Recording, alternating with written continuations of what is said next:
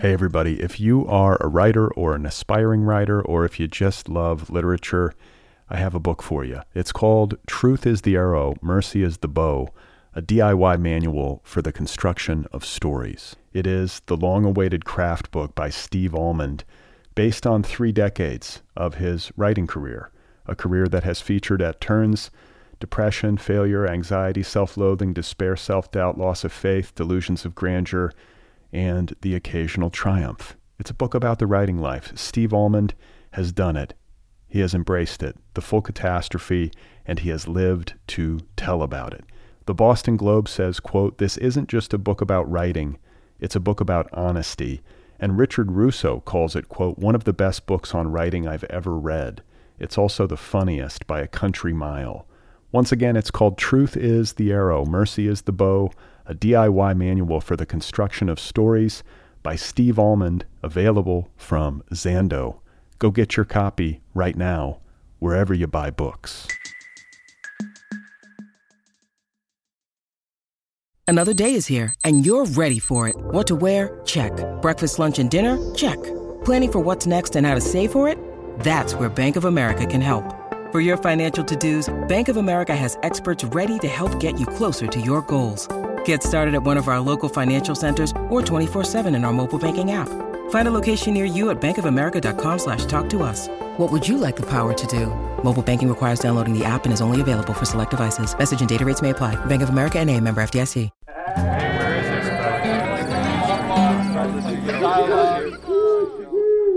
Hello, welcome to the program. This is the Other People Podcast. I'm Brad Listy, and I'm in Los Angeles. It's nice to be with you. Thank you for tuning in. I hope you're doing okay.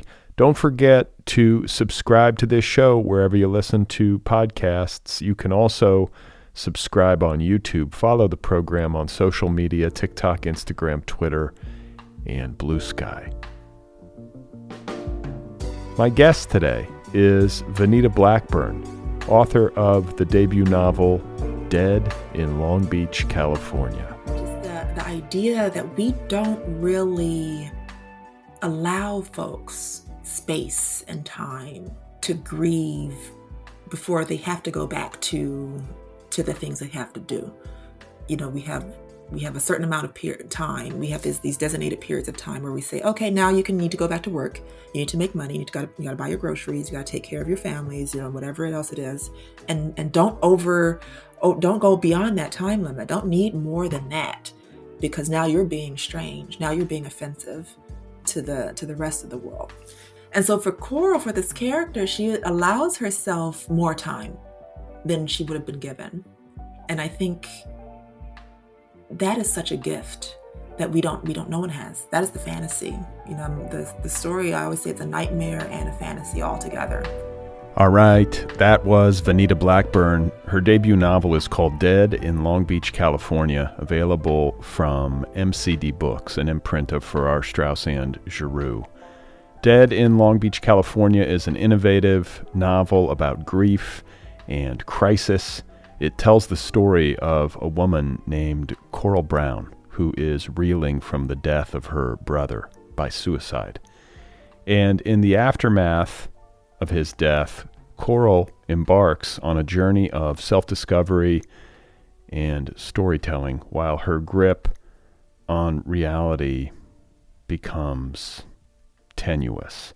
My conversation with Venita Blackburn is coming up momentarily. Before we get going, a quick reminder that I do a weekly email newsletter. You can subscribe for free over at bradlisty.substack.com. The newsletter is simple. I let you know on a weekly basis about the latest episodes of this show. I also share a list of links to things that I've been reading and finding interesting. So if that sounds good, head on over to bradlisty.substack.com and subscribe. Likewise, there is an Other People Patreon community. I would love it if you joined over at patreon.com/otherpplpod. Help keep this show going into the future. Today's episode is brought to you by Tin House, publisher of the novel Nonfiction by Julie Meyerson. I recently spoke with Julie Meyerson on this program about her novel entitled Nonfiction. I believe this is the first novel in the history of novels to be called nonfiction. It is an unflinching account of a family in crisis. It's about a mother, daughter, wife, and author reckoning with addiction and recovery and creativity, all of it. A beautifully written and very bracing novel that will not be easily forgotten. It's one of those books that really stays with you. Again, it's called Nonfiction by Julie Meyerson, available from Tin House. Okay, so my guest once again is Venita Blackburn. Her debut novel is called Dead in Long Beach, California, out there now from MCD Books. Venita Blackburn's other books include the story collection Black Jesus and Other Superheroes, and another collection called How to Wrestle a Girl. Black Jesus and Other Superheroes won the Prairie Schooner Book Prize and was a finalist for the New York Public Library Young Lions Fiction Award, and was a finalist for the Penn Robert W. Bingham Prize for debut fiction. How to Wrestle a Girl was a finalist for the Lambda Literary Award for lesbian fiction and the Ernest J. Gaines Award for literary excellence. Venita Blackburn's stories have appeared in a variety of publications, including The New Yorker Online, The Paris Review, Bat City Review, and American Short Fiction.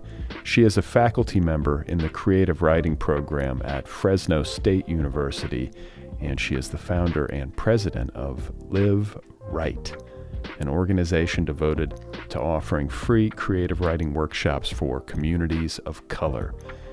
It was really fun meeting Venita Blackburn and getting the chance to talk with her about her work, her life, and in particular, this debut novel of hers, Dead in Long Beach, California. So here we go.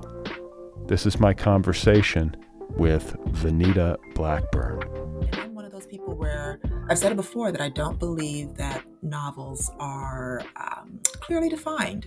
I don't believe anybody really knows what they are. We just kind of accept them and revere them, and we put them on a little pedestal, just in the literary world, and also in the real world amongst people that don't read. The word novel has this kind of meaning to them, and I've noticed that it does carry all that weight, because if I tell them I write flash fiction, they're sort of that blank stare.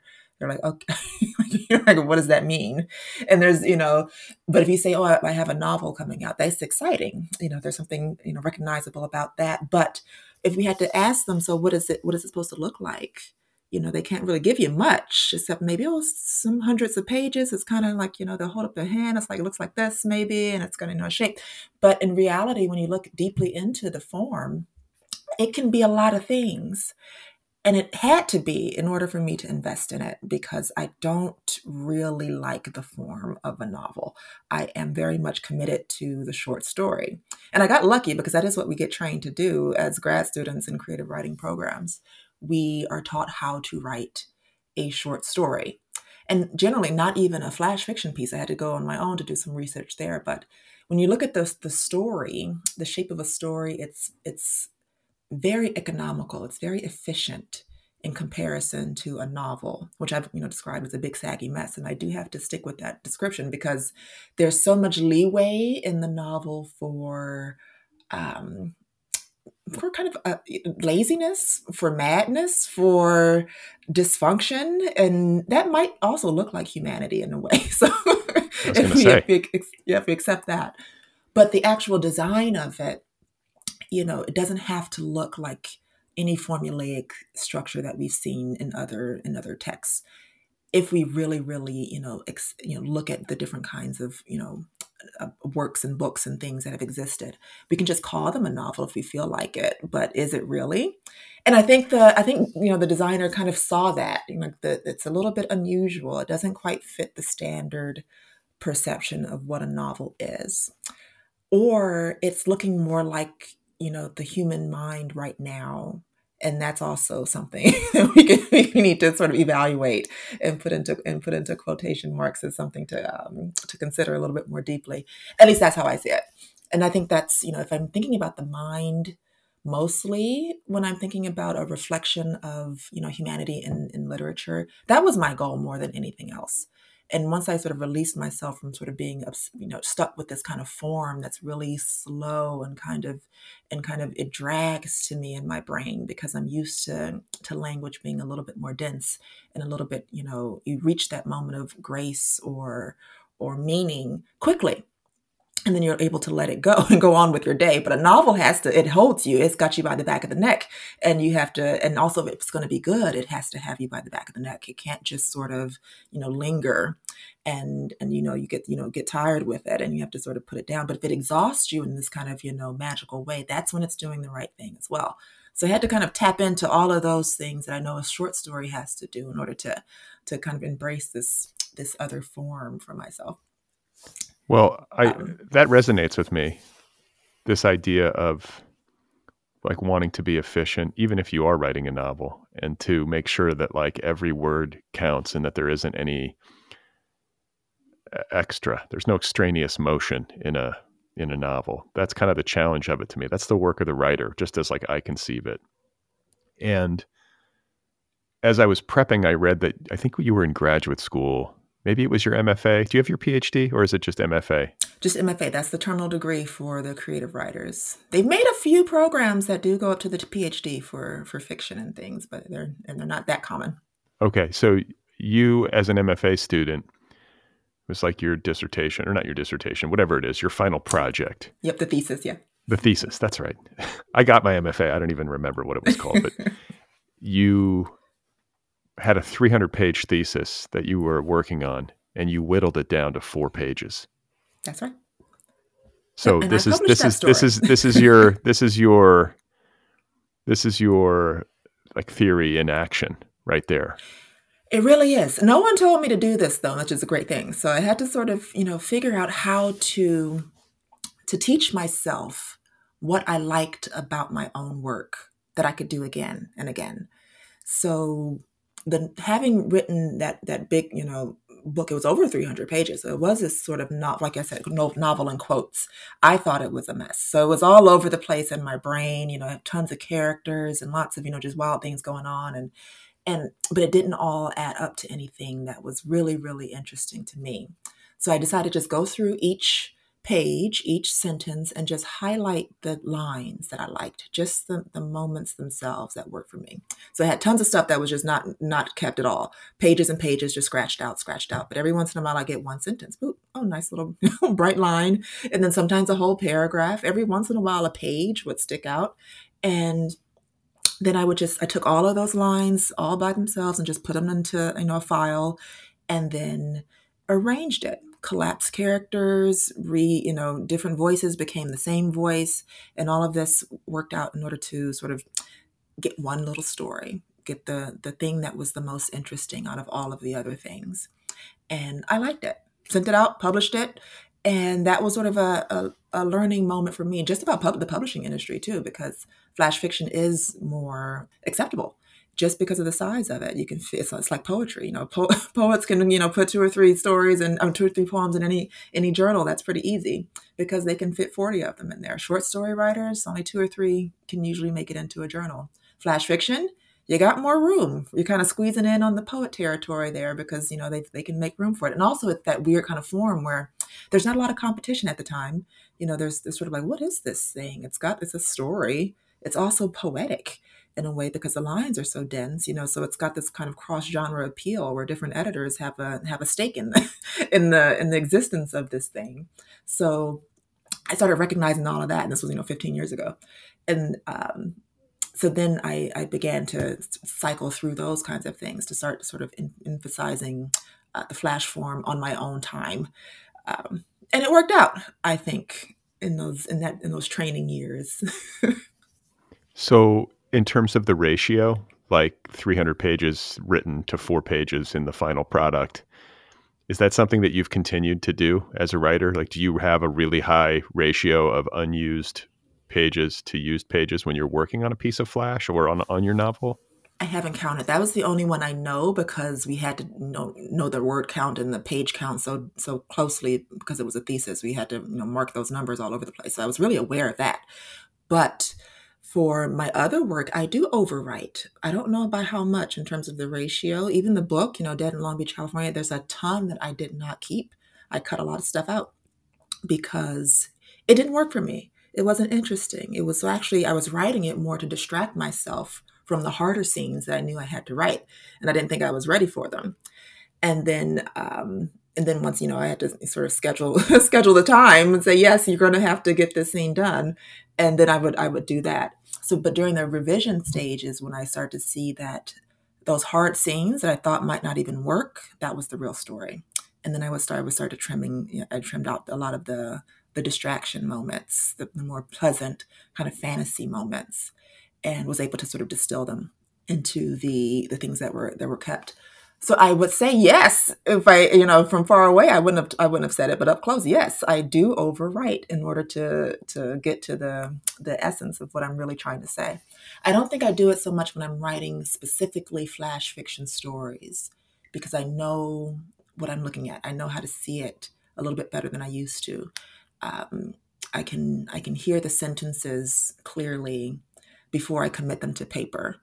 And sort of I'm able to sort of dismiss and keep a little bit more efficiently, I think, with my flash fiction when I'm writing, and I know that this is going to be a small story. But with my bigger stories, yes, I do overwrite in order to refine. And am I hearing you correctly that at least with Dead in Long Beach, California, some of the overwriting was in essence a kind of avoidance? Absolutely. Because this And is I a didn't book. know it at the time. Well, but this is a book that deals with very delicate and heartfelt, difficult human experience. It's about grief. And to write into deep grief that has some level of personal connection. I mean, and any writer who's writing about grief is probably working from some sort of personal place. And to go into those spaces, it's not necessarily pleasant. I can see how you might luxuriate in writing the more pleasant, less emotionally taxing fantasy sequences. That's exactly how it was going. When it's about grief, the hard part of grief, that I've experienced, and a lot of people, especially if you're at a certain age, you have experienced these things where you lose people. And grief manifests in not just the loss of the body of the person. Sometimes you lose people because you're just on different journeys. These certain relationships do crack and they spread and they separate. But when it is that absolute final kind of grief, when a person is gone forever, that hurts in a very specific way that I haven't been able to forget.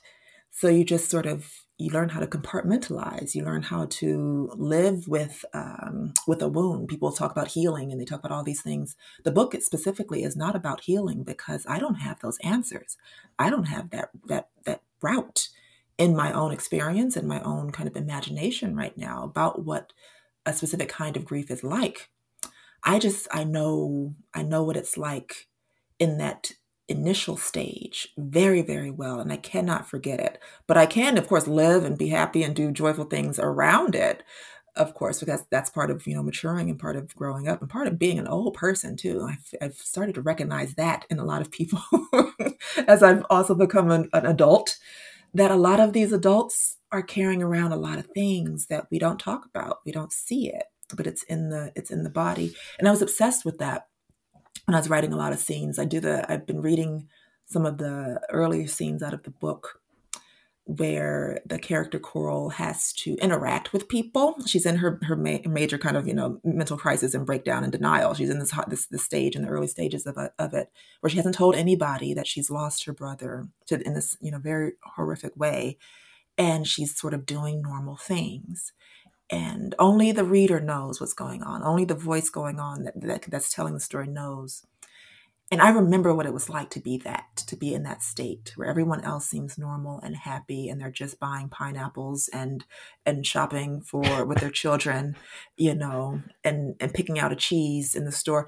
And my entire world is destroyed. And I'm kind of walking among them, trying to pretend to be normal in a way. Almost, you create this mask.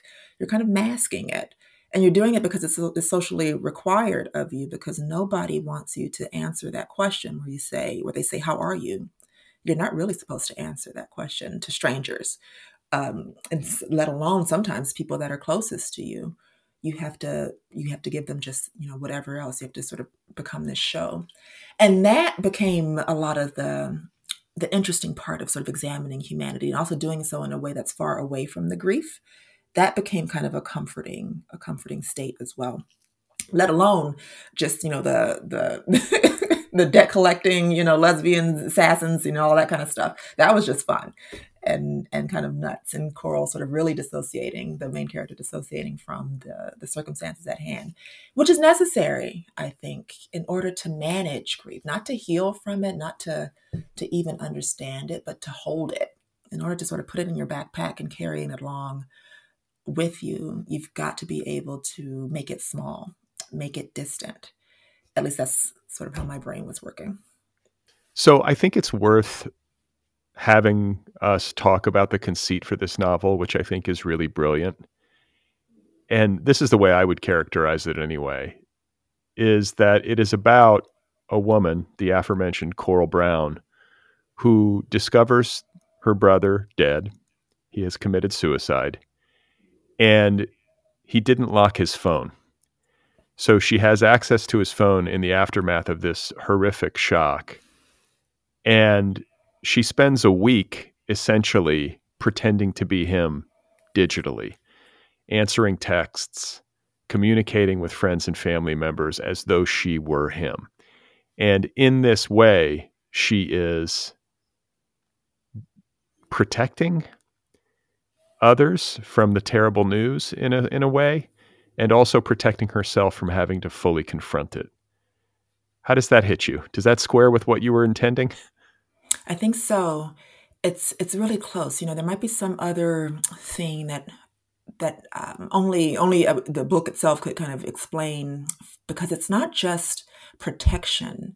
There's also this layer of cruelty that kind of starts to manifest the longer she's invested in this activity, and that's kind of closer to a lot of feelings that people have. We don't want to talk about them. We always want to sort of be able to empathize and sympathize with people that are going through a lot of grief, but sometimes folks get mad and they get bitter and they go into dark places.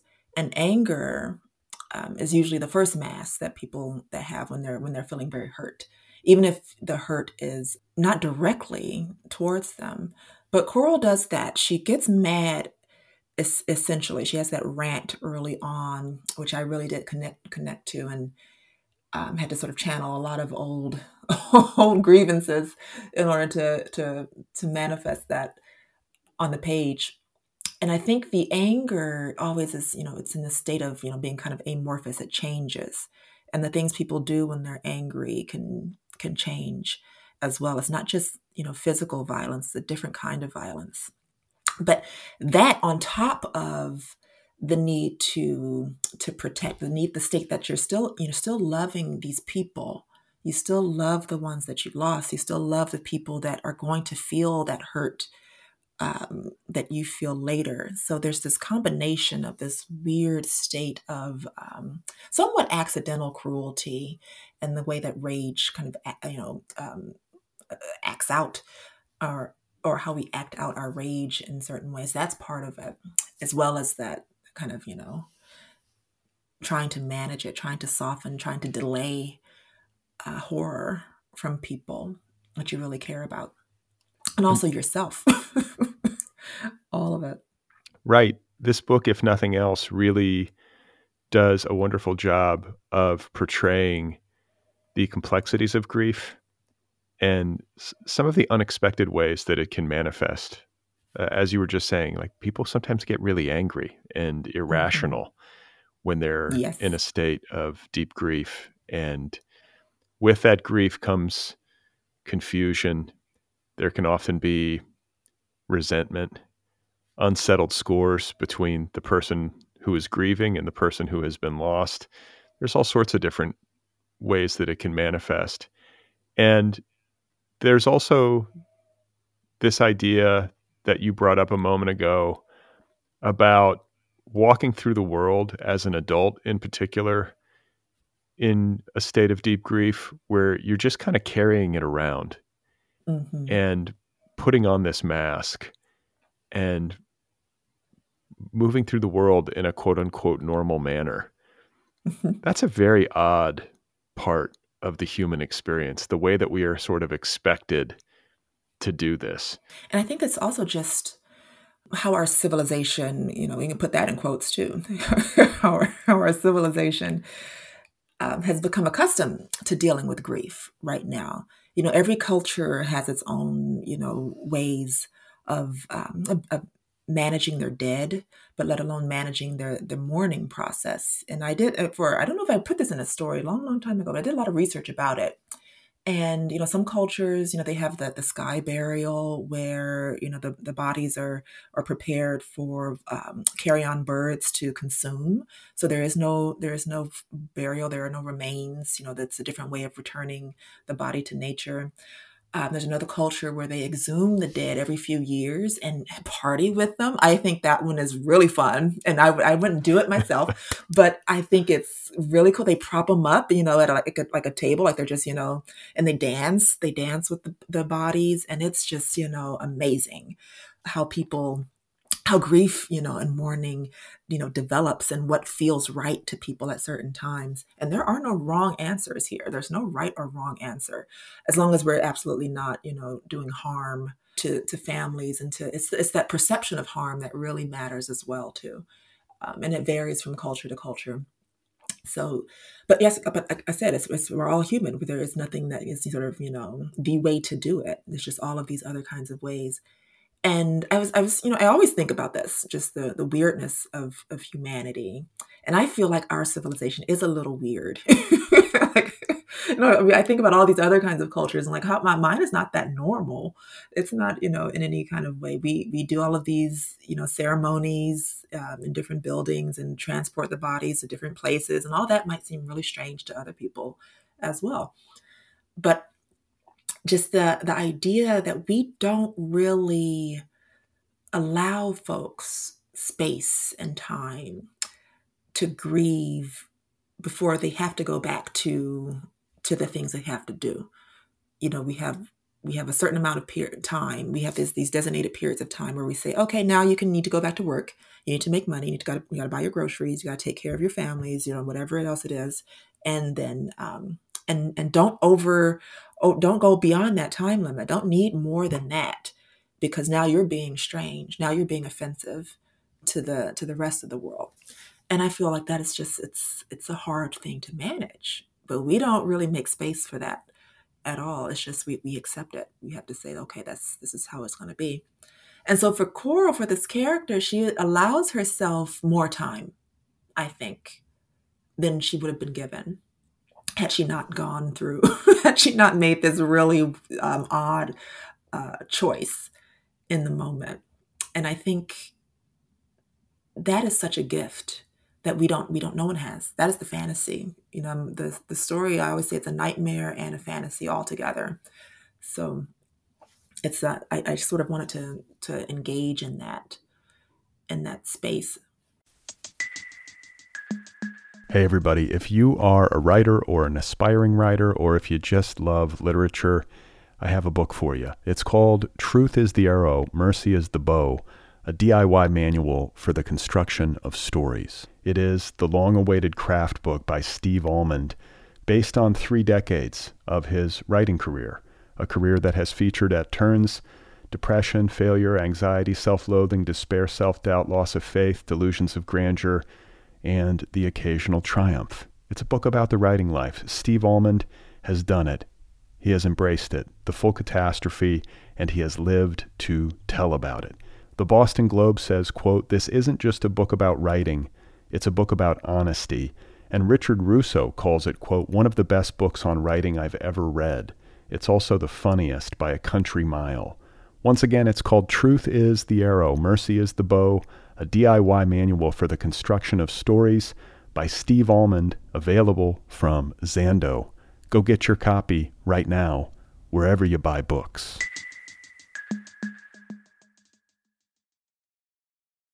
When you need mealtime inspiration, it's worth shopping Kroger, where you'll find over 30,000 mouth-watering choices that excite your inner foodie. And no matter what tasty choice you make, you'll enjoy our everyday low prices, plus extra ways to save, like digital coupons worth over $600 each week. You can also save up to $1 off per gallon at the pump with fuel points. More savings and more inspiring flavors make shopping Kroger worth it every time. Kroger, fresh for everyone. Fuel restrictions apply. Well, and this is a story that is inspired by some real life experience. I was reading in the profile of you in New York Magazine that when your mother died in 2008, the news was so difficult to bear for your brother that he refused to tell his daughter because his daughter had had such a special relationship with your mom, her grandmother. And so it was difficult for him to break the news to her. And that was really the seedling for your novel? Like that was the core experience that informed it? There are a lot of them. We talked too about the phone as an object too. I don't remember if this made it into the journal, but when she passed, I didn't have the phone numbers for all of my relatives, and even my other brother that lived not too far from me at the time in Arizona. They weren't in my phone. My mother was the person that contacted everybody else and then relayed messages back. So it was, if you want to tell somebody something, you just tell her, and then she told everybody else. But that wasn't an option now. So all I had to do in order to make those conversations happen, I had her phone, and it was unlocked. This was old time, so it was one of those flip phones and the kind of the basic things. So I had to call everybody through her phone. So they were all receiving. They all thought that she would be there, when they were, answering the phone. And I think that too is part of the kind of this other layer of kind of memory that turned into the fictional story of all these different parts of that particular kind of loss and that grief that was going on there, how it worked out. It's a really good point that you bring up about the importance of the phone to contemporary grieving. The cell phone in particular, as an artifact of a human life, is powerfully important and contains so much. I just went through this recently with the loss of a friend who's after the passing of this person, there were discoveries made on the phone that shifted perception. And I won't get into details, but you can imagine. That's fine. Yeah. I mean, it's just really resonant with me. And I think it's the same for everybody. Somebody passes away who's close to us and we have access to their phone. There's probably going to be a reason to need to go into it, even if only to close out phone bills or something, or to access numbers. And yet we spend so much of our lives on these machines and are invested in them to such a great degree in terms of communication that it is natural for survivors to excavate and to try to maybe even, it could be, really positive in some ways and natural to the grieving process to want to access communication so that you can read their words or hear their voice and that sort of thing. But it definitely plays a central role, right? In the way we kind of leave a trail of ourselves behind for others to discover. It's true. And it's such a vulnerable state. The dead they don't feel vulnerable, but it does sort of have that kind of, sudden exposure all of a sudden. And like you said, you discover things that you didn't know you would. And that's definitely, very, very real when it comes to it. Not so much for older people, I didn't have that kind of memory with my mom specifically because it's just her phone and there's nothing but contacts. It wasn't a smartphone at the time. There's no all of the digital identity and the recrafting of oneself that you can do in digital spaces did not happen yet. So that was different. But for another age group, I had to open it up and start thinking about, okay, what else could happen? And then there's all the gender differences and all of these things that come to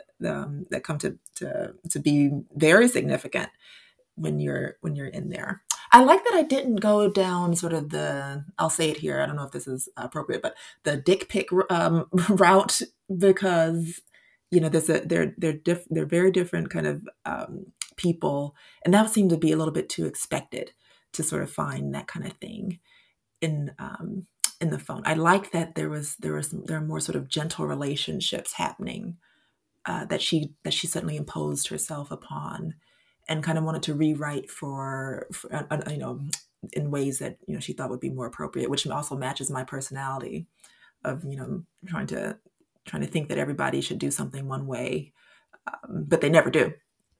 They So never do. They never do. yeah, I have some of that too. I think we all maybe have some of that where you're like, I know exactly how other people should be doing things. I'm not entirely sure how I should be doing things, but other people, I got it figured out. absolutely. Maybe it's a Leo thing, but also self-reflection is very, very hard. It's the hardest thing, I think, maybe for people to do on their journey, their spiritual journeys, whatever you want to call it, through life. But it is very difficult to judge oneself more so than judging someone else, and do it in an honest way.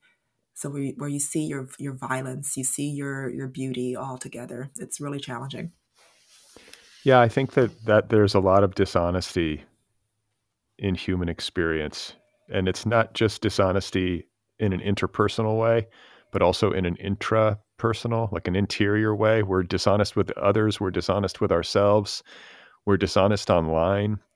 We don't necessarily embrace or show the uglier parts of ourselves. We sort of, you know, so much of, I feel like even the dialogue around human experience these days tends to deny a lot of the complexities of what it actually is like to be alive, because these complexities are considered quote unquote bad, or they'll get Hmm. you ostracized, or you know what I'm saying? Canceled. Yeah, all of it. It's like it doesn't really square with how I think life is actually lived.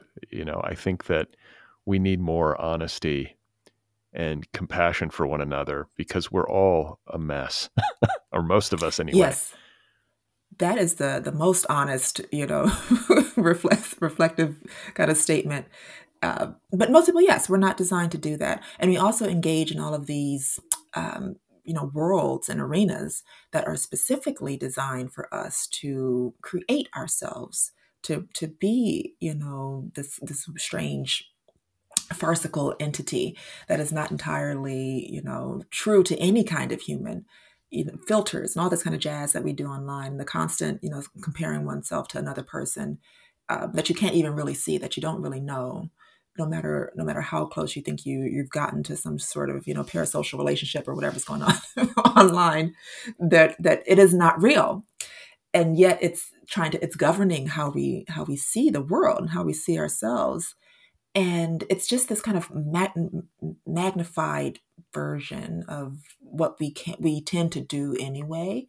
But it's in such as, this extraordinarily kind of bloated state right now that we have to do some serious corrections in the short term. I think we will too. I do think that we're going to figure out all of the tools, the social media, the AI. I think we will figure it out, and it will become just one more thing that we use, and that doesn't quite destroy us. Well, that's Maybe I'm just optimistic. I optimistic. like to hear that. I like to hear that. It's usually everyone I'm seeing online is like I apocalyptic know, about it. right? No, I don't really see it that way. But also, I think because I am a student of humanity, right? I'm an artist. I think about people all the time, and I have to I listen to them deeply. I write about them, folks that I've seen, and I think about it. And I don't see humanity. This is not hopeful, what you're going to hear. I don't see humanity changing in any great way. And that can be really sad to some folks because we are a mess. I don't see the mess becoming worse. I don't see it becoming better either, though. And that means that we have to really, really look closely, because the good and the bad is happening right now all the time. All we get is a choice. We get a choice to engage in one or the other. And I call it good or bad, but it's really it's just who we are. And it bothers me too when people call, we see a heinous crime or something in the news, and they say, oh, the person was, acting monstrous or inhumanely. That always bothers me too, because that's another thing that's creating this separation and an inability to reflect because even the word inhumane doesn't make sense to me. Like the most creative and vile acts that I think happen on this planet are by humans. And it has happened over generations, but also the most kind and generous and sort of beautiful miracles of being alive happen in human beings and our relationships. It's all there. But if we keep trying to, create this separation that we're not capable, that a normal human is not capable of these things, then we're not gonna make any kind of, growth. And I think we are capable of periods of enlightenment and these sort of cycles of rich thought and philosophy where we remember that the value of life is not in a dollar, it's not in money, it's in everything else. And we don't think that the richest people in the world are the wisest. We remember that, oh, that's right. You can be brilliant and be very poor. You can create all kinds of solutions and things that ease the suffering of mankind. And you don't have to have, $1 billion to do it. You just have to have the will to be compassionate and the will to, but it happens. It happens in cycles. And then, there's the dark cycles that fall on top of them and everything else. So, like I said, it was not going to be hopeful, what I said, the follow up to that. But I do think we will be fine. I think we will be fine ultimately, even though the book does not say so. Well, yeah, it begs the question. It sounds like you're in a good place spiritually, but I think you were raised Southern Baptist growing up here in Southern California. And just because of the thematic concerns of the book, I'm wondering where you are spiritually at this stage of your life. My librarian friend asked me that. I said, I'm fine. Yeah, she is a fan of the story, and she knows a lot of all of the drama and things that happens in my family and all that kind of stuff. But no, I do feel, I feel sometimes overwhelmed. I also feel at peace. I feel like today is not that much different than, a year ago, but also it's extremely strange at the same time. I think it's all happening for me. So I feel fine. I feel like I can manage the day and the next day and the one after it. Well, that's good. And so, yes, so I do feel okay. The subject matter is extremely heavy though. And I get that because like I said, those were hard scenes to write. And I had to do a lot of thinking and journaling and all of that to make it through some of those moments. And then what was strange too is that when I was writing a lot of the scenes, they were sort of heavy places to be. I had to sort of, decompress. And I thought it was terrible, when I was kind of in the weeds, I call it. And then later on during the revision, I would read some passages and they were just hilarious. And I would think, having written it and not laughed at all, and then reading it and cracking up, I was thinking, wow, how much can happen just in time and being in different temporal, states of being. And also, is it all still the same, right? That it could still be tragic and funny simultaneously. That's I think right. that's the only kind of realistic, part of life I think I could probably capture in there. So I want to talk to you about the structure of the book and the way it takes place over a week and Yes. it deals with the 7 stages of grief, right? I mean, is that the structural idea No, underpinning the book? the No. timeline, Okay. yes. But in a way, I mean, it is a week, but it's also the beginning and end of humanity as well. So the voice allows itself to go far, far, far into the past and also far, far, far into the future, imagining an Earth, I guess, where humanity has already gone, and then sort of, being in this state of celebration. I call them librarian archivists, kind of cataloging sort of entities that look at humanity in this way of kind of, honoring them almost like foreign, deities that are their creators, and they sort of just emulate all the many ways, the gorgeous and the grotesque, of us. And that's sort of the end of humanity, is that where we're nothing more than our data in our archives. And it's kind of lovely to me. And I also feel like that too is a way of sort of living on because what is a child? What is the offspring except for just kind of organic data carrying carrying on in a way. That's one So, way to look at it. oh yeah, one way, and sometimes, but it's a little bit better because this data actually likes you. So there's a kind of a Right. guarantee, Sometimes likes me. right? Sometimes it's hit and miss. Uh, But I exactly. want to talk to you. I want to talk to you about some of the things you're alluding to here in terms of the narrative structure of your novel. And there are three different narrative strands, I believe, that you are weaving over the course of the book. There is choral story that is more like written in a kind of like I guess you would call it like a realism sort of mode. And then there is the graphic novel that Coral wrote. So Hmm. there's text from an actual work of fiction that she herself was writing. And then there is a kind of Greek chorus of these like librarians that you were referencing who are decoding the kind of remnants of human life and celebrating it a bit. And it's written in a kind of mysterious first person plural POV. And with respect to this third strand with this first Hmm. person plural and these like this Greek chorus of AI librarians or whatever, Yeah. it's interesting to me how when I'm reading reviews of the novel, the various people who were reviewing the book all seemed to have a different understanding of that strand, or they characterized it in pretty distinct ways. Did you notice that? I've been seeing a variety of things. The later reviews I've been seeing are really sharp. So I think they're reading more deeply maybe than some of the earlier ones.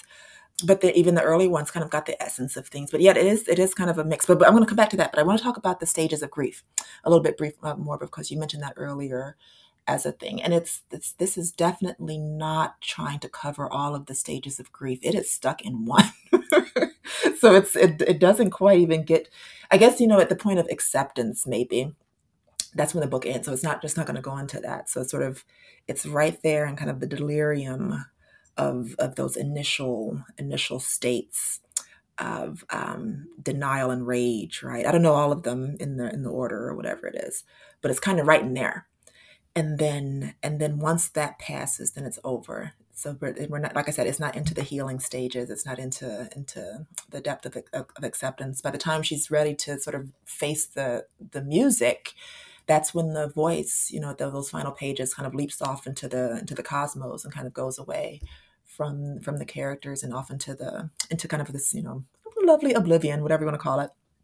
So yeah, but now coming back to the actual voice, I think you nailed it in terms of the three layers. So that is what's going on there. So you've got the frame story of Coral, and she speaks very briefly, kind of lucidly through the dialogue, and so in some of the voice, every once in a while. And then there's of course the inserted pieces, the graphic novel, but it's all choral. And then there's the final voice, which is the voice that narrates the graphic novel begins to narrate for choral in a way that views humanity as this kind of great expanse of things, but it's still just Coral's life. It's mostly just her memory, just her essence. So even when they're talking about all the different clinics where they practice these aspects of humanity, those are just her memories that they're remembering. They don't have access to anything human except through her as that kind of conduit for it. So yes, so I think you got the layering in there pretty well. I read a really good one from KQED recently, and I think she really kind of really understood sort of that last layer in there in terms of the closeness to the character, and yet its need to be far away in order to manage the horror at hand. If that makes sense. Does that make sense? Yeah, no, I mean, but what we're talking about here is a kind of blend of like fictional realism and then kind of science fiction, fantastical, cosmic, I mean, even spiritual. Like this book contains a lot. And I'm curious to hear you talk about how you landed on this approach. It must have required some experimentation, right? Where you're testing things out and they aren't working, or you got frustrated with just doing things in a realistic mode and you wanted to engage with other parts of your imagination. Can you just talk about that part of it, like how you made these creative decisions and ended up with this particular blend? I couldn't even begin the book until I had the voice. So I knew, for when I'm writing, it usually just involves me lounging around. People think I'm not working, and it's very insulting, and it's a source of resentment for all parties involved when they observe me kind of just sitting in a chair, spinning around, or just, lying on the couch. I'm working. I am thinking. I'm plotting. I'm reflecting. And that's the hard part. And once I figured out that particular sound of the we that's kind of almost, it's a little bit childlike, but it's also very, authoritative because it does have that first person plural. Anytime you have that plural narrative, it does carry this kind of credibility because it's not just, oh, I think this, but it's sort of we think this. And how big is the we? Is it a republic? Is it, the entire, government? How, and it sort of has that kind of, epic sort of feel. It's like I had that, and I knew it's gonna play itself around through these sort of listing of things that are kind of insignificant right next to the grand and the profound. So I had that. So once I got that kind of voice down, I was able to kind of write through the prologues and the early sections, and then I could go and I could run with it. Now the breaking up of the wildfire sections into them. At first, it was going to be more I guess fluid in the way that it was presented, but I didn't like it once I was doing some sort of halfway into the writing of the book, and I started to have to trim some things down. And I said, no, I'm going to have to make those sections much smaller because the harder parts that I'm trying to avoid need the space. And I know it's going to make the book smaller, but I was fine with that. So, so I was kind of going through these different big chunks of fantasy land writing and kind of reducing that down, and then focusing in on the smaller frame story of the trauma and the actual sort of ordinary days, and kind of writing that. And then I realized that the memory sections kind of needed their own format, something that could sort of signal it to the reader. And I talk about this too when I'm teaching things. You have to create signposts for your reader when you're dealing with time, so they know where they are and how they're moving through it. And I don't like the ordinary kinds of, just put a year or something there, or little phrases at the beginning of a paragraph that says, 12 years ago, this and this and this happened. That's not fun for me. It has to be more interesting just to hold my attention. So that's when I started to create the clinics. And then I got into the weeds with the clinics too, because there's so many of them, and they had to both summarize the memory as well as be relevant to the momentum of the story. So I started going a little bit crazy as I was writing some of those.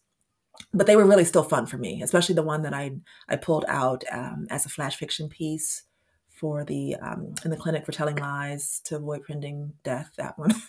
So I really had a lot of fun writing those memory sections in that particular voice. So that's most of the things that created the kind of structure. I think the journey I was on there.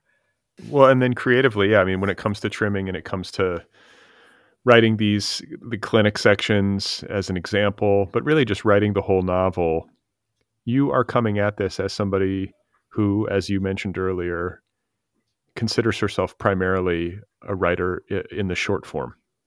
Mm-hmm. And something I noticed about this novel line by line is something that I will often notice when I read a novel by a poet, in that there seems to be a great music and a great attention to every line. Like each line feels like it's really sculpted.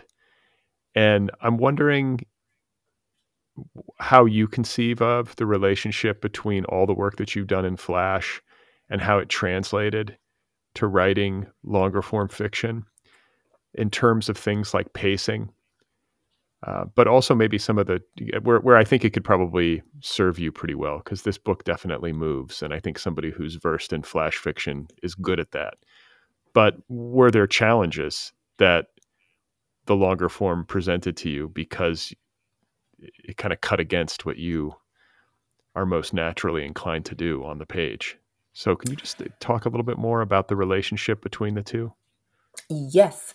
And it was challenging. Even still today, I'm working on a novel in my sort of research stages of lounging and thinking and, and doing some doing some actual research too. I am reading because there's a historical kind of focus on it, so I need some grounding there. But I don't, like I said, the long form is really hard. Maybe it's hard because I care about the line so much and less about the plot. And also, I love poetry. I love the poets. I don't consider myself one, even though my poet buddy, Bryn Saito, she says I am a poet, but that's just her being generous. But I do love the poets, and I do read poetry, and I have a great appreciation for what they do with language and meaning, and sort of and feeling, and that matters to me. But I do also care about characters. I do care about structure and narrative structure, and I like a good story, and I like to watch people. And I think the flash fiction form embraces those things that I love the most: economy of language, meaning, insight into in small amounts of words, while it's still thinking about a whole life, thinking about what it means to be, human in relationships, and all those kinds of other things that only story really tries to sort of do in an orderly way. So that definitely informed a lot of how I approached each line, of course, in the book. And I've had people tell me that, a lot of times, I keep creating these sort of summaries and histories of really big things in each single line. And that's exactly what flash fiction has to do. Sometimes you can do it, and you can take a whole page or so, and then that final part, and technically for me it has to be the penultimate part of the flash fiction story that really gets you to the meaning of it. And then the last part is just sort of the goodbye. But I had to think about that a lot, just to make myself comfortable with moving through this big book. I hadn't written hundreds of pages for a single story in a long time, since my thesis. I had not invested any energy in the novel since then. So it was it was hard to do. It was just hard for me to feel comfortable and at ease with the thing at hand, because I could not see the beginning or the end of the whole book at any given moment, the same way I can with flash fiction or even a short story. Because for those two, I can do really small outlines and 4 bullet points that lets me know exactly what I have to do in terms of the structure of the story, the plot, the movement, and then I can just sort of have fun with the paragraphs, have fun with the sentences, and kind of like you said, enjoy the rhythm of things. It's like music, just sort of enjoying it, listen to the song, and then then you kind of, and even though it might be a sad song, it's fine. You're kind of moving through it. But for a whole novel, you've got a lot going on there, and it was really stressful, especially during sort of the middle part when I was kind of halfway through. That was the most I had the most anxiety with approaching any kind of given day, and I think that's when I really had to zero in on my flash fiction brain in order to help me organize the scenes at hand. And I did not write it in order. So I did write a lot of things that happened in the early sections much later, but the very final pages I did write at the end, because I had to do sort of an inventory of things to figure out how to say goodbye finally to all of the characters and everything. So I did, yes, I did have to really kind of tap into the poetry, tap into the music in order to make it through the form itself. And I still, like I said, I don't really love the novel. No offense to the novelist, but but this is my interpretation of one. Well, a couple things that I'm hearing as I listen to you is that, first of all, like, my experience of writing novels and trying to write novels and writing failed novels, all the things that we do over the course of time, if we're at this for a number of years, is that Yeah. you have to get comfortable with living in uncertainty. That is the nature of writing a long form piece, is that there are going to be extended periods where you don't know what's going on. Or you'll have times where you think you know what's going on, but then it later proves not to be the case. You learn that you actually had no idea and you were wrong, and you have to start over or Yes. head off in a new direction. And so you just have to get comfortable with that being how the sausage gets made. That is it. You're not doing it wrong if you are uncertain. Is that square with how you see it now? It still sounds so miserable, and I don't want to have to keep doing this, but I probably will at least one more time It's before I go back to make collections of smaller work. But yes, but yeah, I think you're right. I think you're right about that uncertainty. But also, even in the smaller forms, we are uncertain at times. We don't quite know, and like I said, I'm totally willing to cut, so that's never a problem. But it's just sort of, I guess, the wrangling in of all of the things that felt overwhelming and created a lot of anxiety, at the time. well, on the positive side of the ledger, I think that in a related way, while you have to live with all of this uncertainty when you're working on a novel, that's a work process that's usually unfolding over a number of years. One of the ways that you can make the process more tolerable is to give yourself small goals, like little small defined tasks, so that rather than feeling overwhelmed with the weight of the entire project, you just say, well, today I'm going to write a page, or I'm going to find my way to the end of this particular discrete scene. And I think this is how most of us, whether we realize it or not, get through a novel project. And in this way, I can imagine that having a background in flash fiction or even like free verse poetry can serve you well, because that project is something that you are very familiar with, working in these discrete, short bursts and kind of getting in and out as efficiently as possible. I think you're right. I think if everybody's writing it like that, then that is the way to go. Because, like I said, when I got sort of halfway, that's when I embraced it, and I would sort of just do a section, and it wasn't about sort of the page length of the section so much as it was the concept or idea or whatever it is I'm dealing with. So it might just be kind of depression, and then like pancakes or whatever it is, and that was the that was the goal for the moment, for the day or the section I was writing.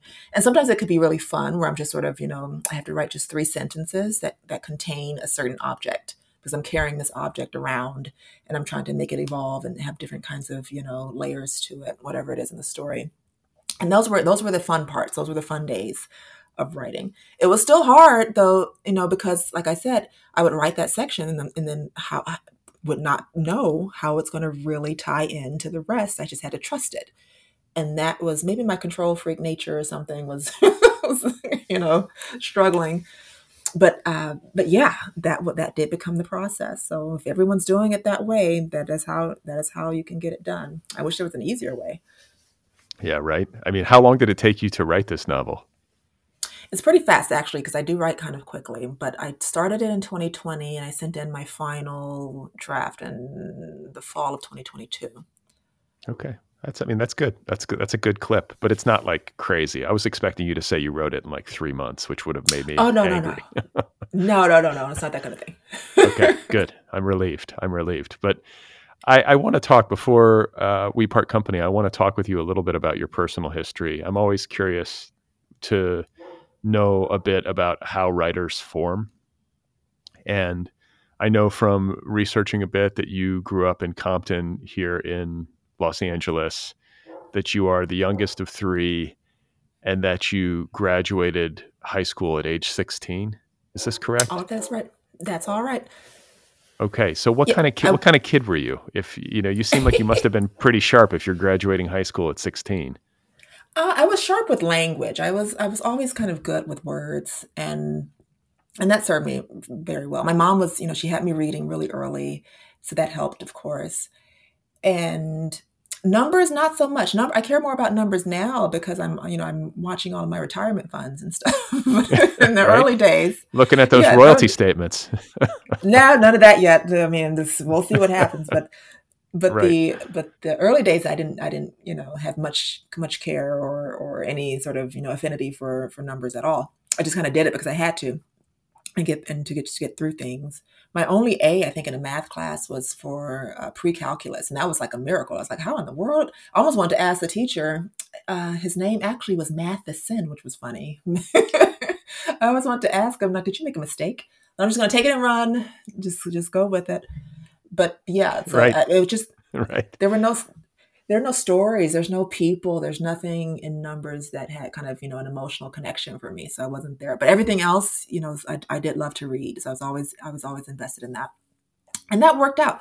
And I almost skipped another grade, but my mom didn't want me to because she wanted to sort of have me be a little bit normal and kind of stick around with my peer group and everything. And I also didn't want to leave all my friends and stuff too. So I stayed with that group. And it was great. So I still have my friends that I had in middle school, Pam and Anita. They're my buddies. We've been friends for over 25 years, 27 years, something like that. But yeah, so that was me as a Okay. kid. Still very loyal, kind of bookish. Oh, I also did karate. Not a lot of people know that about me. I was a martial artist in my earlier years, and we can blame the Power Rangers for that. So when that episode aired, I was committed. I'm gonna learn. I'm gonna learn all these different things, and that kind of stuck with me. I did a lot of different self defense classes and things as a teen, as an adult as well. Okay. So wait, I got to ask you then, like, could you kick my ass? I could probably keep you from kicking my ass long enough, long enough to move on with my day, I think. And I got to say, kicking my ass wouldn't take much. It's not like I'm a good fighter, but I think the question that always arises for me when I think about karate and martial arts and self-defense stuff is that it's one thing to like know the moves and to be able to like practice them in a controlled setting. But like, if you're actually being assaulted or something, like, would it actually come back to you? Would it work in the heat of the moment? I guess you never know, right? The only real thing that does work is muscle memory. That's why practice matters. If you do something over and over again, over and over and over and over again, so if somebody grabs you by the shoulder, you're going to just do that motion, no matter what it is. So it can work. It can work in practical senses. But if you just go take one class and think you're ready for the world, or just like join the UFC all of a sudden, you might have a problem on your hands. You might have a Yeah. large medical bill on your hands, or a lawsuit. So just have to, know your strengths for sure and know your limits. And what I tell everybody, I used to What tell if, my nieces this all the time, go for what the if, eyes. Just- oh, good to know. Don't play around. Don't play around. So wait, and when you say go for the eyes, you mean like claw the eyes, poke the eyes, just make them, I guess Yes, they can't get you if they can't see you. that's exactly right. You only have a few seconds, especially if you're a small person and you don't have a ton of skill. You got to go for the most vulnerable areas immediately and then get away. That's your thing. You're not there to have a whole show. You're not you're not getting paid for this encounter. Right. It's not yeah. You're not being filmed. This is not for No. television, but No. the thing I always was told, or I seem to remember, is that you're supposed to hit somebody in the nose because that sort of takes out their eyes. You hit them in the nose and then their Mhm. eyes water. So I That's guess right. that's It'll sort shake of them up. And that's if you're shake them being up. kind. That's a very kind way to do it because they won't come out mangled and damaged for the rest of their lives if you go that route. That's nice. But if it's, it's urgent and essential, you might have to do more damage than that. And we have really gotten far away from that. Oh, this is what my show is all about. I love this. That's fair. All right. But yes, that Okay, is so absolutely essential. last question then about the self-defense stuff is, if you took martial arts classes, like, did you have like a belt designation? Did you become a black belt? I was never a black belt. So the highest I got when I was doing it as a kid was purple. So that was like third level or something. there for that one. And I was pretty good. I won 2 tournaments, first place, sparring. I was terrible at they call them the katas. And that's sort of like the kind of the dance, the performance of the different moves. I was too stiff. I didn't have the the good timing and Yeah, quick I don't and think. crispness. And was this Taekwondo? This was actually Kempo karate. I think they call it Kempo. Okay. All I, right. I have taken Taekwondo classes though. Oh, you have? Okay. But you graduate high school at 16. You are a purple belt in Kimpo. You're you then go on to USC, the University of Southern California, for undergrad.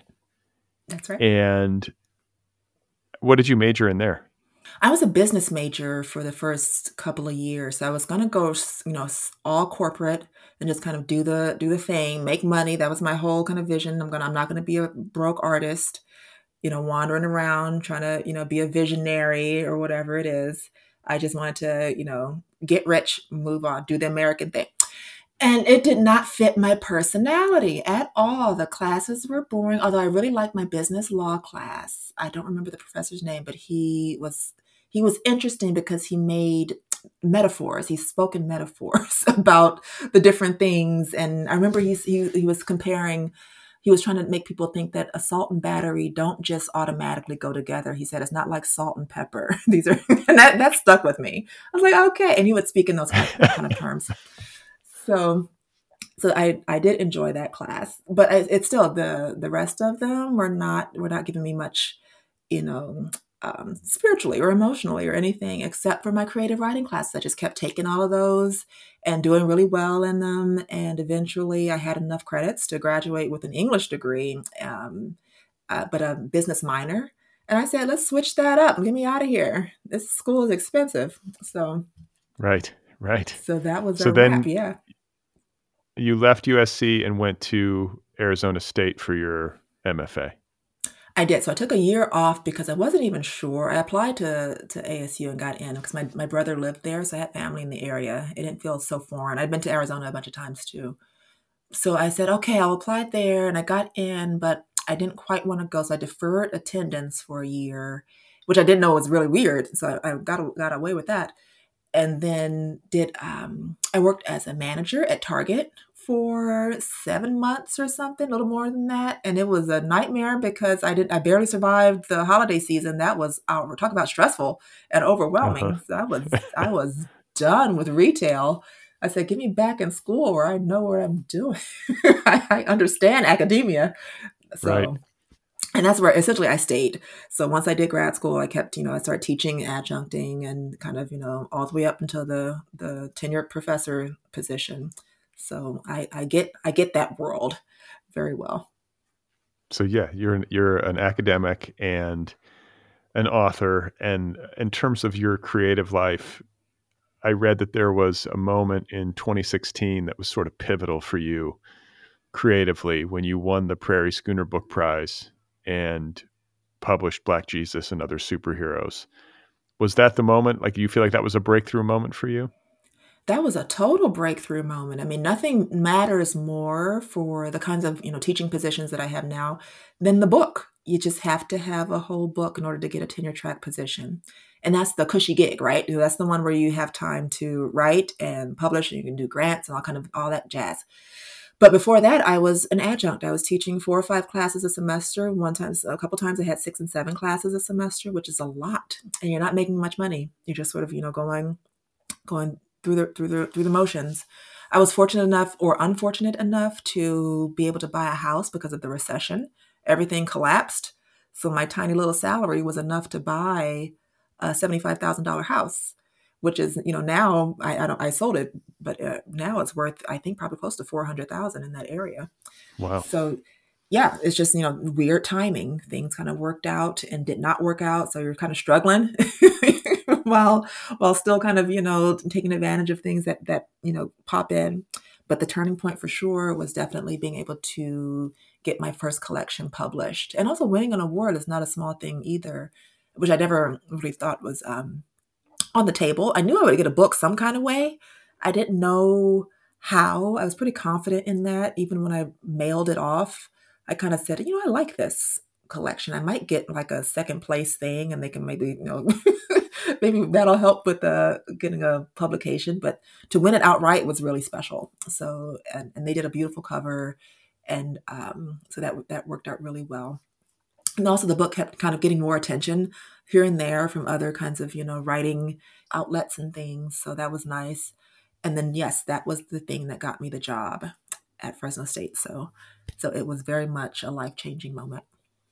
Wow. And so now you are teaching, you're writing, you're publishing novels, even though you prefer flash fiction.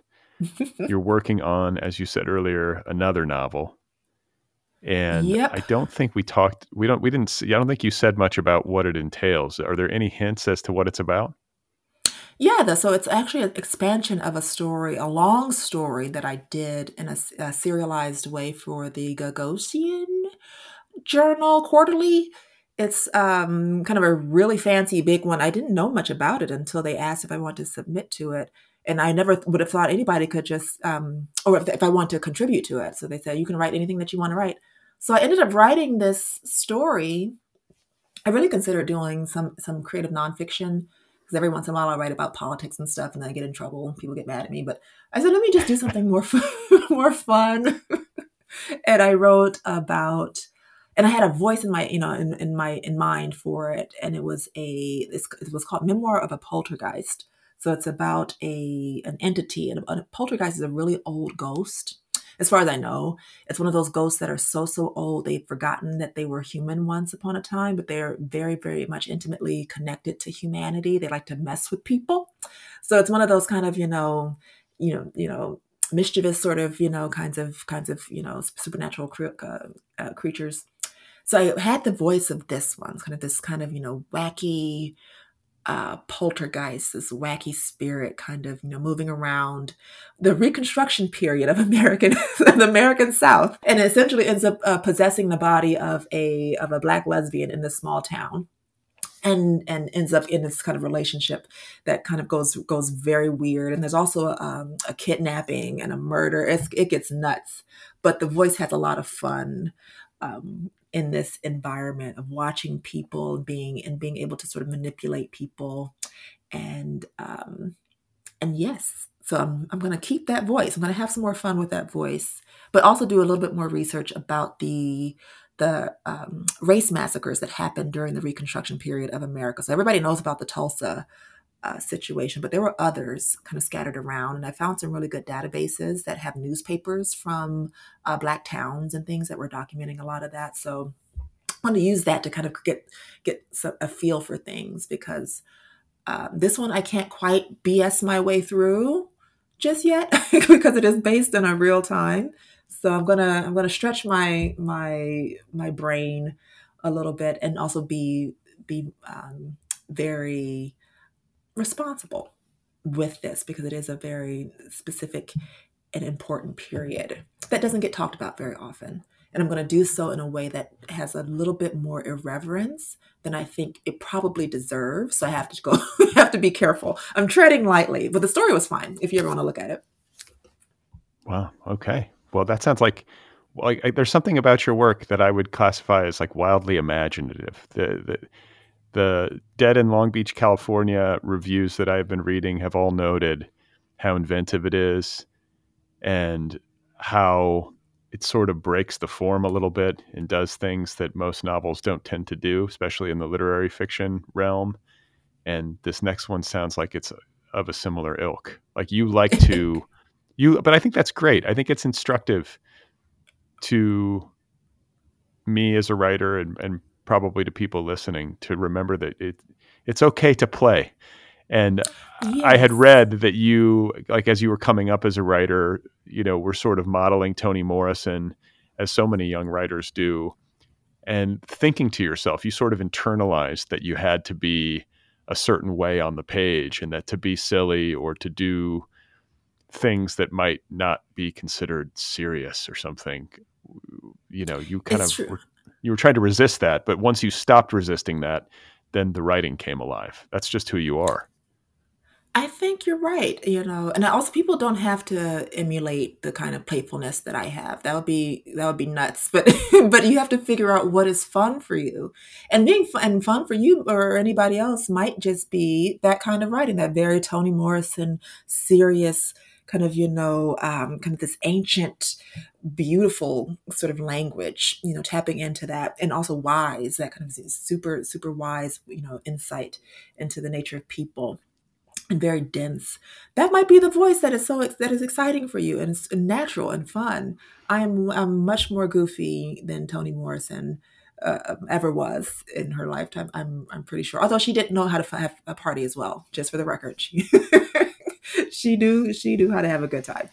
But the point is to actually just figure out what works for you, what could be sustainable. And I think that doing that training exercise with my graduate thesis was really important, was really instructive to figuring out the thing that I liked about my own work that I wanted to see over and over again in some capacity. And I think, the experimentation, what people call experimentation, but to me just sounds, it's just, just writing, just having fun, is making it interesting to me is what's important. You have to really figure out what you like. Some people want to be writers, but they haven't even found their favorite book yet. You Right. got to read more. You got to read weird things more. I read a lot of nonfiction, and I read comics. I read graphic stuff. You have to really broaden your exposure to things and not be afraid to integrate the different layers of yourself on the page. And I Yeah. think that's the key. Those are all great lessons. Like stay open, read a lot, read widely, pay attention to what you like about your own work. I Hmm. mean, that seems like something that should be obvious, but it's not something that a lot of us probably do when we self-evaluate. Usually we're so fixated on the things we don't like or the things we wish were better that Exactly. we don't really zero in on the things about our own creative work that we think is pretty great. So that's Or a we're great worried about how reminder. the world is going to see things. Like, is this good? If we're always asking that question about our own work, we're not ready to share it yet. Is it good? You have to sort of be at that point where I like it at least.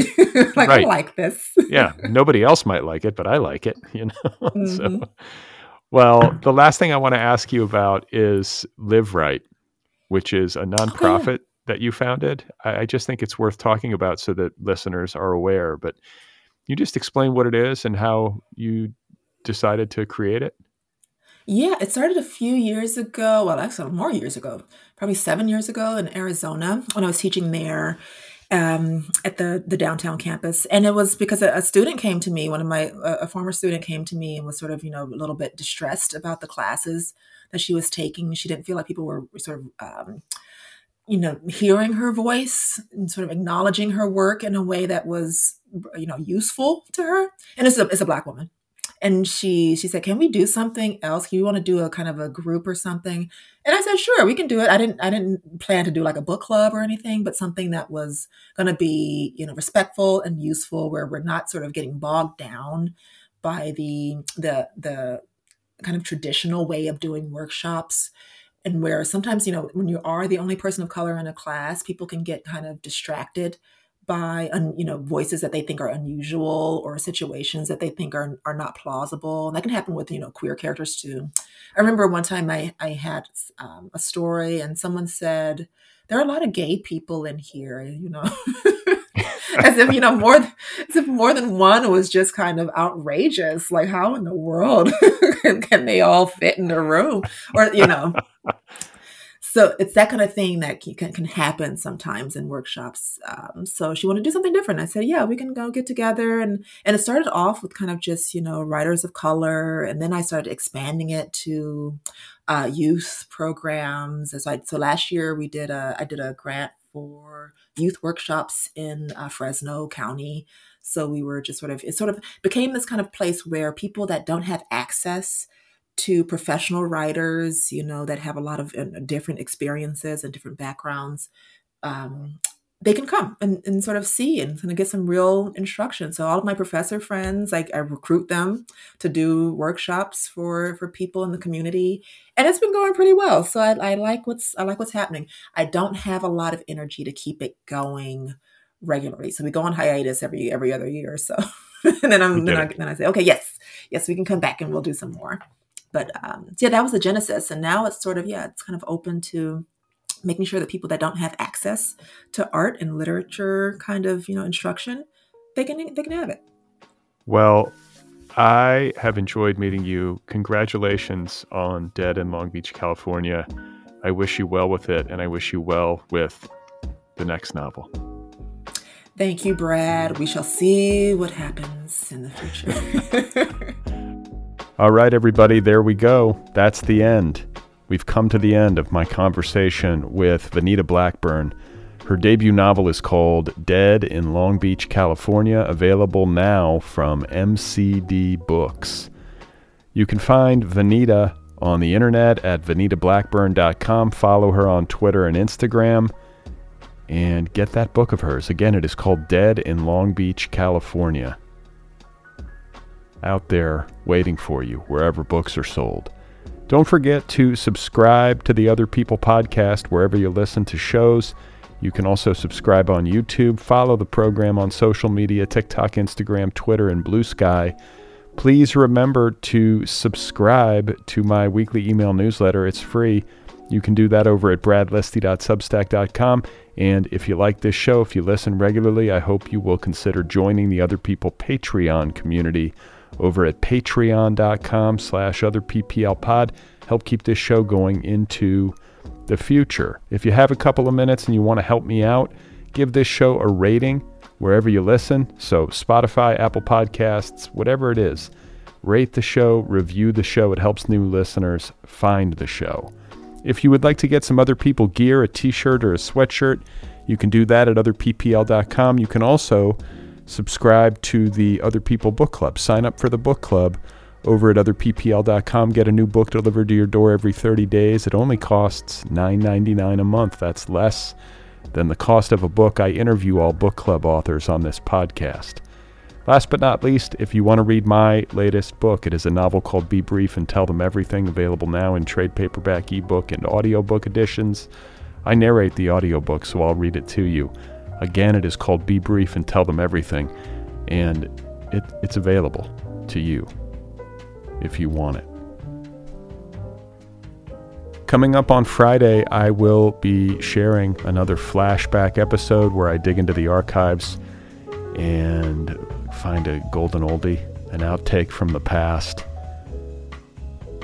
and we all have a moment to appreciate it and to see how far we've come.